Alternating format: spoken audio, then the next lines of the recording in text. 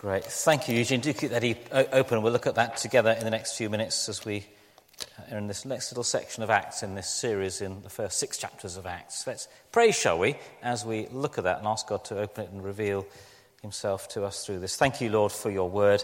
And as we've just heard that reading so much about the Lord Jesus, we pray that it may be his name, the name of Jesus Christ of Nazareth, which is not only spoken for us tonight, but which becomes perhaps more fully real in all its glory. And may the name of Jesus and faith in him be at the centre of our hearts and thoughts tonight and always. In his name we pray. Amen.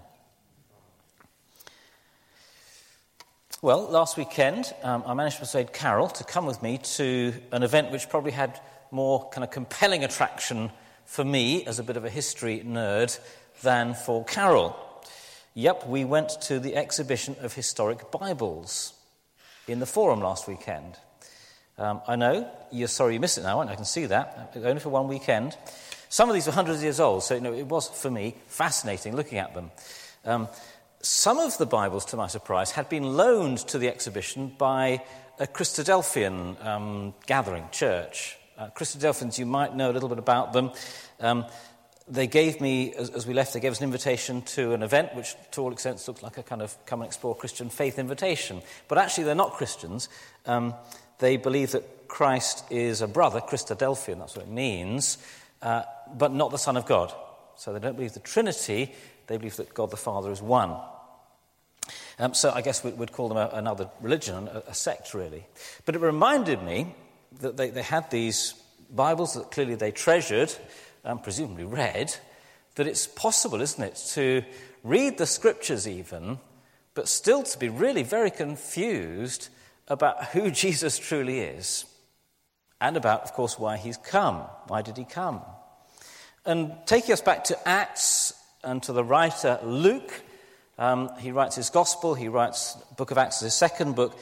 He wrote, he told us in chapter 1 of his gospel, that we might know the certainty of the things we've been taught. That's why Luke and Acts were written, that we might know who Jesus is, for sure, and why he's come, for sure. And in Acts so far, we've seen in chapter 1, chapter 2, the word about Jesus, the message is spreading, as Jesus said it would, from Jerusalem to Judea to Samaria to the ends of the earth. And we saw last time in Acts chapter 2 that the church is given birth through that word, the message of Jesus, and through the powerful gift of the Spirit poured out upon us, his people. So those two things, the presence of the Spirit, the power of the message, give birth to the church, united in faith and bold with its message, as Peter is in today's reading. Bold. Verse 13, I think, is the key verse for this chapter, where Peter explains what's going on with the miracle and with what he then says. He says, this is about Jesus, the God of Abraham and Isaac and Jacob, our forefathers, has now glorified his servant Jesus. And glorified means he's raised him from the dead, he's put him on the throne so that we could see who he truly is, that he might reign over everything. So the book of Acts, this passage, is all about how God has raised Jesus, put him on the throne, and how we as human beings are called, invited, if you like, to respond. Two sections in this chapter, and if you're using the church Bible, it broke it up very helpfully for us to do that. Verses 1 to 10, which is the amazing sign of the healing of this lame man, and then 11 to 26, the persuasive speech of Peter. So the amazing sign, the persuasive speech. We'll look at those two. The amazing sign, first of all, verses 1 to 10. In the model church at the end of Acts 2, as we've seen, the apostles performed, Luke tells us, many wonders and signs. It's a word, signs. And here is Luke's first example. You might have thought, well, I wonder what they were. Well, here's one. Next chapter, Luke 3, Peter and John walk into the temple, and a lame man is healed through faith in Jesus. That's a great, dramatic story, isn't it? He's lying there.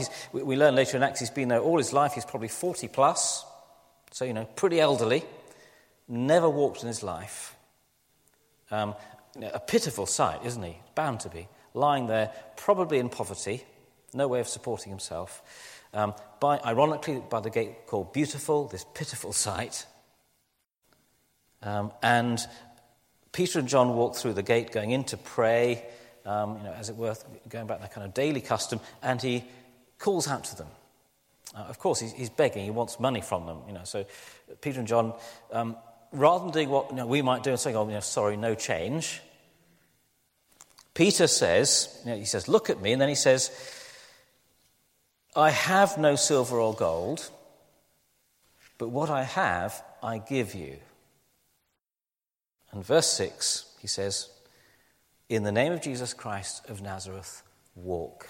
In the name of Jesus Christ of Nazareth, walk. And he reaches out his hand, and the man begins to, just imagine, he begins to feel muscles growing where there weren't any before, and stiff joints that have never moved, beginning to loosen.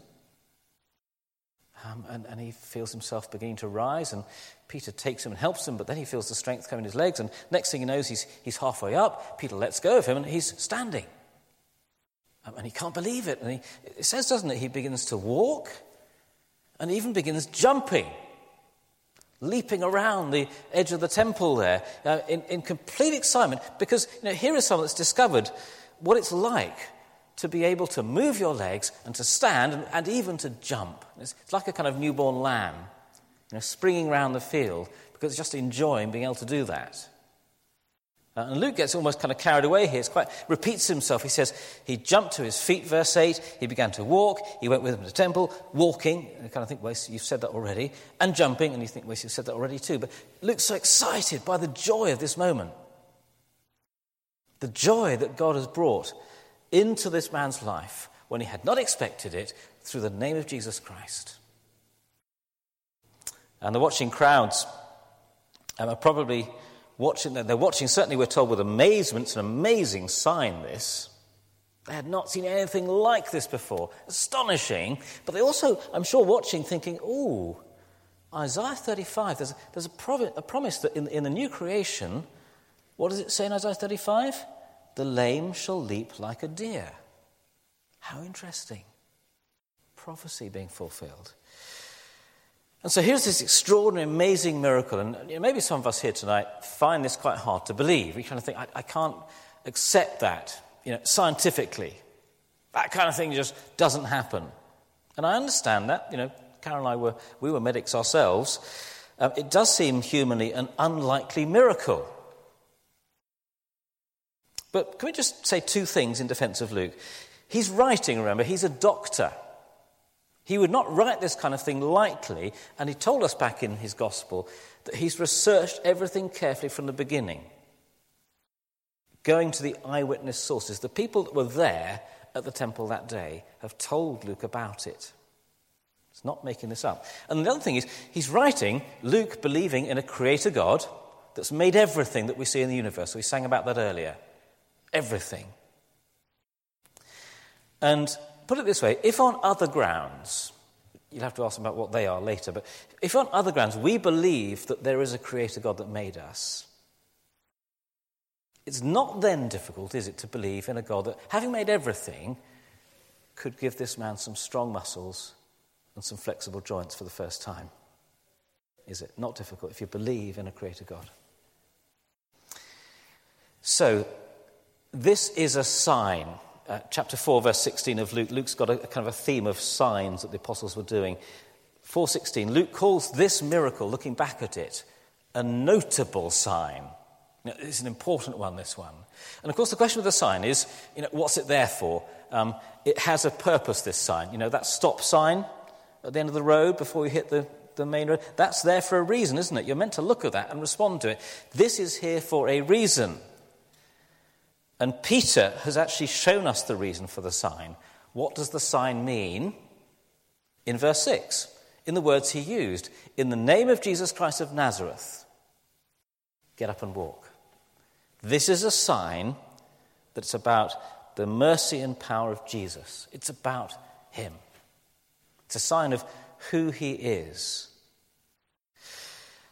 And of course the healing happens by the power of Jesus. in the name of Jesus Christ of Nazareth. It happens because God's glorified Jesus. That was, remember, verse 13, the key verse. God's glorified Jesus, so he has this power. And it happens because the man, in faith, responds to that power. Faith in the name of Jesus. Now, because Jesus Christ, in our culture, it might be like a swear word. It sounds almost like a name. It's actually a title. Jesus Christ. Jesus was his name, the Saviour. Christ is a title. It could be translated the Messiah, or the Anointed One, or the Christ, the King. And this chapter, Peter's speech, is full of names, titles for Jesus. And I've stuck them on the screen there so that if you're taking notes, you can jot them down.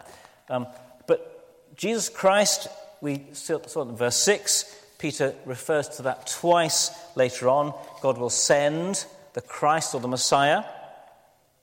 And the Christ or the Messiah has been kept in heaven until he returns. Jesus also, though, he's God's servant. That's mentioned twice too. That's a prophecy about the servant of God. Back in Isaiah, we'll come back to him. He's called Jesus the Holy and Righteous One. So again, that's a promise of someone to come that will be, unlike us, free from sin, utterly set apart for God and righteous.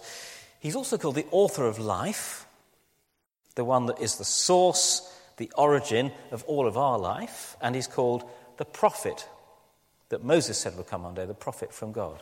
So all of those things are ways of describing Jesus' titles, his role in fulfillment of Scripture. And that's the sign and where it's pointed to. This is Jesus. This is what we're meant to understand when we look at that lame man jumping around the temple that day. It means that Jesus is glorified. So, for us today, the man that's watching his wife battling with cancer, with terminal illness, he's grappling, isn't he, as we all would be, with the feelings of fear, of anxiety, of uncertainty, of loss.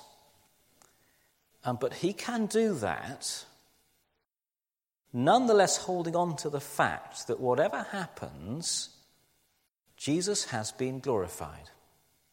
He is still Christ, servant of God, prophet, author of life.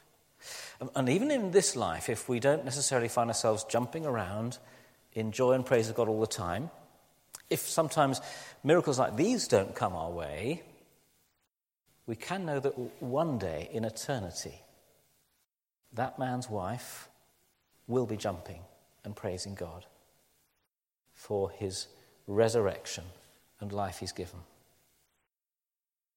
You see, we're called, aren't we, to faith in the same Jesus Christ of Nazareth that lame man put his faith in. We're called to just the same faith, because one day we will praise God with him in glory too. So one more question before I go on to part 2, this one. So can you and I expect this sort of miracle today? Does God do this kind of thing still? Now, there are 2 wrong answers to that question, I think. 2 wrong answers. Here's the first one. Yes. Yes, full stop. That we should just go on seeing signs and wonders like those in Acts. I don't think that we should expect that. Luke uses the words here, signs and wonders, and he almost always links it to what the apostles were doing. They're very particular, these things. They're signs that Jesus is glorified and that the apostles are giving us the authentic message about Jesus. So the signs, like this one, are particularly there to tell us that the authentic message is the one the apostles are preaching, that we can trust them. They're signs of who Jesus is and the apostles' authority. So we shouldn't demand the same kind of sign today. I think that's the way Luke's using that word, signs and wonders. You see, the primary way today that the church shows the world that Jesus is glorified, that we point people to Jesus, that we're a sign, is, again, if you read Acts, it's in the love and unity that we show each other. That's the primary way others see Jesus in us. However, I said there's another wrong answer, and that's the answer no. that God never heals today. In fact, shouldn't this passage encourage us to pray for healing for those with emotional, physical, or indeed spiritual illness of all kinds? Because it points us, doesn't it, all the way through to the fact that God is merciful and God is powerful. We should pray with confidence because of the God we find it, because of Jesus. God has not stopped. I don't think Acts tells us anywhere that God has stopped doing miracles, answering prayer, even if the signs and wonders of the apostles, perhaps, were particularly done by them. So there's that amazing sign. And it leads Peter, as the crowds are gathering round, Luke says they were running to find out what had happened and see this man jumping up and down in the temple. And Peter seizes the chance to preach about Jesus with this persuasive speech from verse 11 to 26. Peter has the crowds running up in wonder, saying, wow, you guys are amazing for healing them. And Peter says, no, it's really not about us. He completely resists the temptation to make it about him and points to Jesus. He says, why do you stare at us as if by our own power or godliness we had made this man walk? Verse 12. Why do you stare at us? And then he gives us this persuasive speech all about Jesus. And all the way through, what Peter's doing is he's pointing them to God, pointing us to God, and to what God has done in Jesus.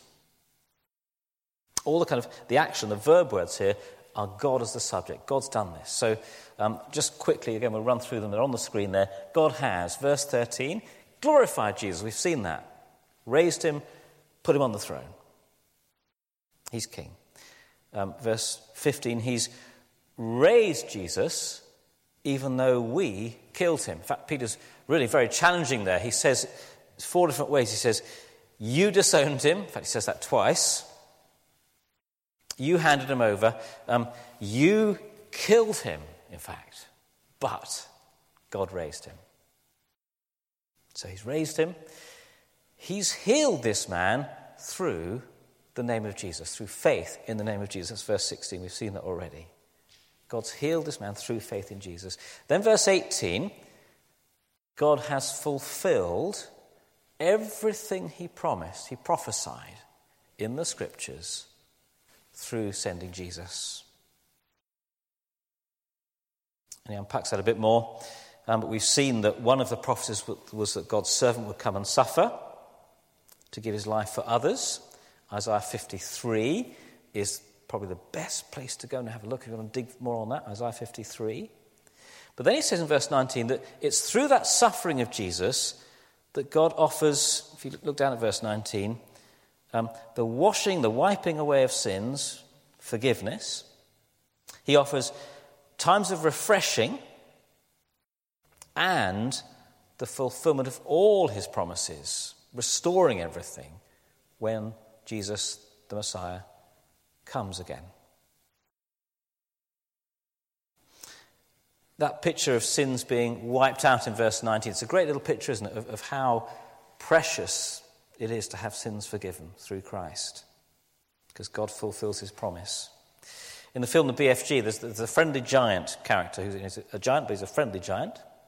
And he takes Sophie off and he shows her lots of different kinds of dreams that people experience, good ones, as it were, and bad ones. And the bad ones, the nightmares, if you like, one of them, he says, is the nightmare in which you see all you've done and there is no forgiveness. The nightmare is when you see all you've done and there's no forgiveness. And that's very subtle. That's absolutely spot on. Having our sins wiped away, forgiveness, is perhaps the most precious thing that we can experience at the hand of Jesus. Sins wiped away, times of refreshing, that probably refers particularly to the present, to moments, experiences of spiritual refreshing in what can be the toughness, the barrenness of human life. So particularly moments of experiencing forgiveness again, knowing ourselves cleansed and right with God. And then in the future, restoration, to restore all things. Peace, eternal life, forgiveness in eternity, the presence of Christ face to face.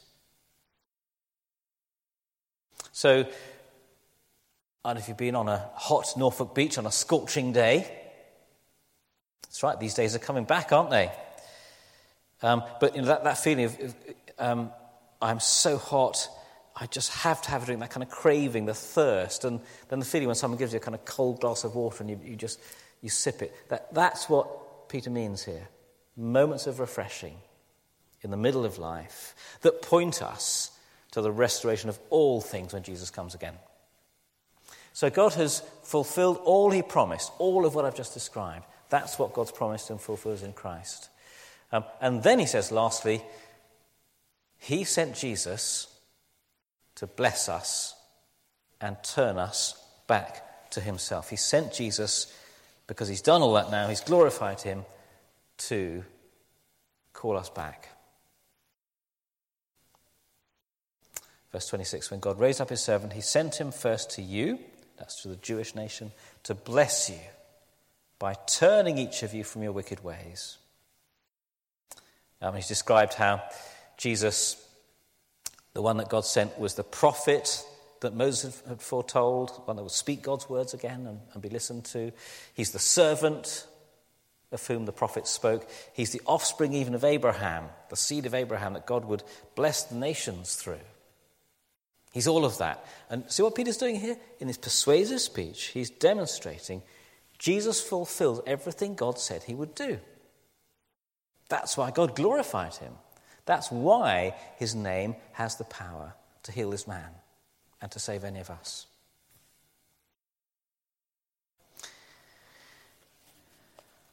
So Peter gets very direct at the end of his speech here. He's saying, look, God's promised this. We're the eyewitnesses. We saw the resurrection. We're witnesses that God has raised Jesus. Now is the time, therefore, he says, to listen. The prophet's come. Let's listen to his words. Now is the time to warn you, he says, not to reject his words, lest you're destroyed. And so, in verse 19, there's that really direct, urgent invitation. Look, this is kind of where we finish looking at this passage tonight. Verse 19, Peter says simply, repent and turn to God. That's where he's going with this message. All of this stuff about who Jesus is and fulfilling the scriptures, glorified by God, he says, therefore repent. Get right with him now. We've killed him, God raised him, so we need to get right with him. That's the gist of it, isn't it? We've killed him, God raised him, we need to repent.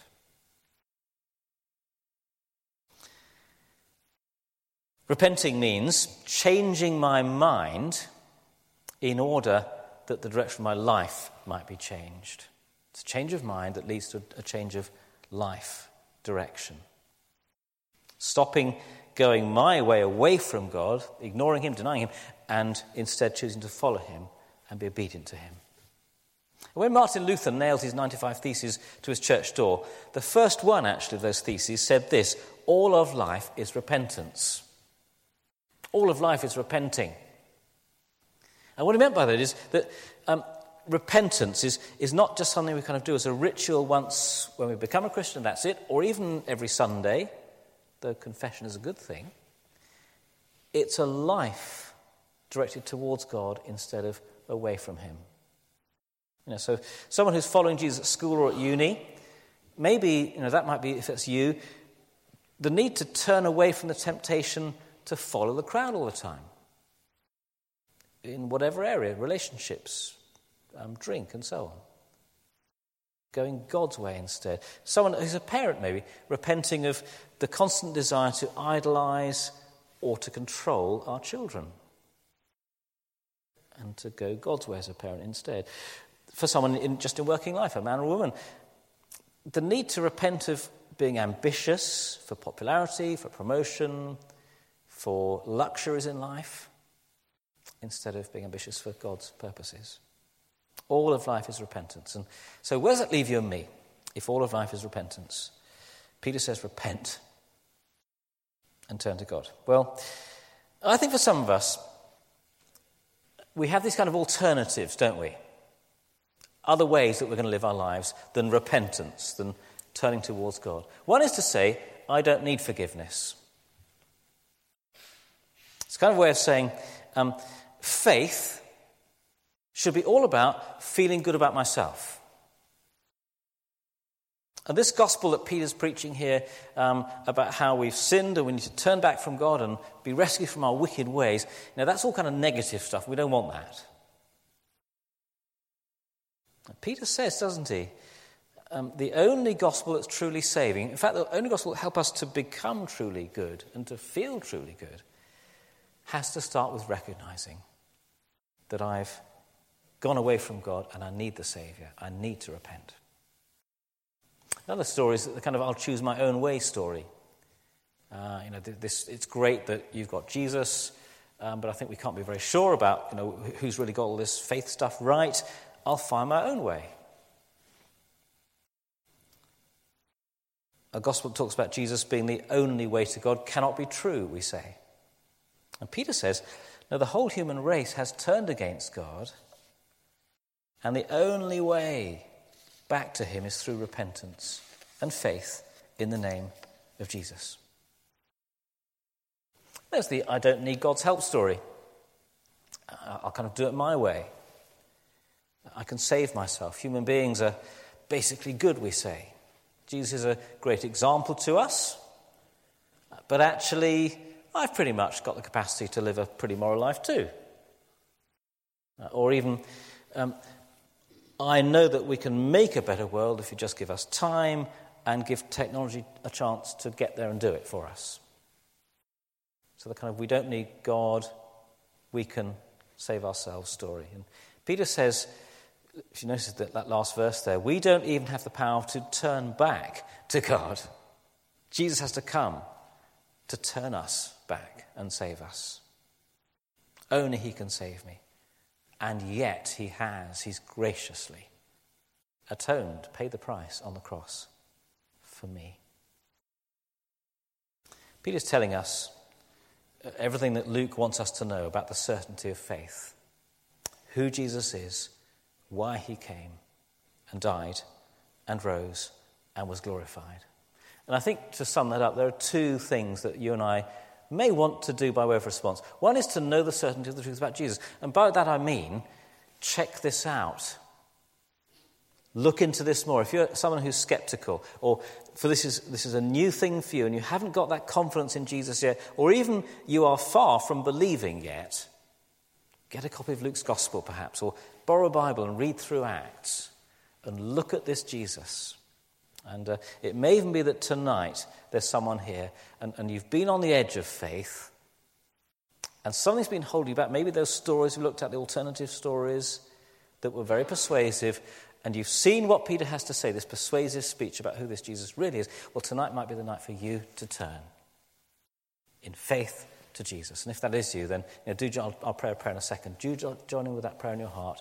And do, at the end of the service, turn and talk to someone near you. Ask them maybe to pray for you as you make that step of faith. Repent and turn to God, says Peter. And then for all of us here, let's spread the word with boldness in the way that Peter does. He seizes the opportunity, doesn't he, to talk about Jesus, to talk about how Jesus is not someone that came from nowhere. He fulfills the scriptures. He's thoroughly credible. He's witnessed to by those that saw him. And he's inviting us, all of those around us, those for whom we pray, to respond to him by turning and believing. Let Acts give us boldness this week to pray for an opportunity to be a sign, to point someone to Jesus. You see, some met Peter's speech with fury. If you read in the first few verses of chapter 4, Peter and John spend their first night in prison as a result of this speech because he talks about resurrection and the authorities don't like it. This is a new thing. This is an unsettling thing. But verse 4 says, chapter 4, verse 4, many who heard their message believed. We should be encouraged by that. This is a powerful message. Many believed. In fact, another couple of thousand. If you and I will seize opportunities to point others to Jesus this week and boldly show them how persuasive Jesus is when we open our hearts to him, what could the Lord do through us to spread his word across our city? Let's pray.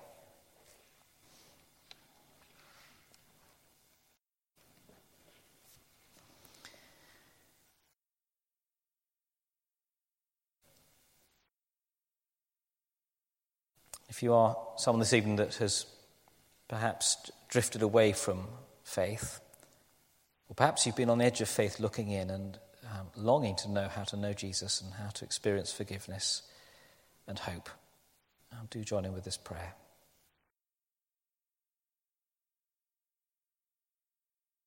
Lord Jesus Christ, thank you for coming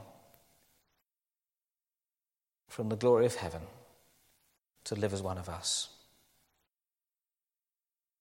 Thank you for showing us the glory of God in your human life, and especially for dying on the cross where we, through our sins, placed you. Thank you that in God the Father's power you were raised to new life and are now glorified. I come to you now in sorrow for my sins, but in faith that in love you forgive and atone, and in power you give your Spirit. I receive your Spirit now to begin a new life with a new heart. Strengthen me to live for you, to live in your direction from now on, and to speak boldly to others of your goodness. In Jesus' name I pray. Amen.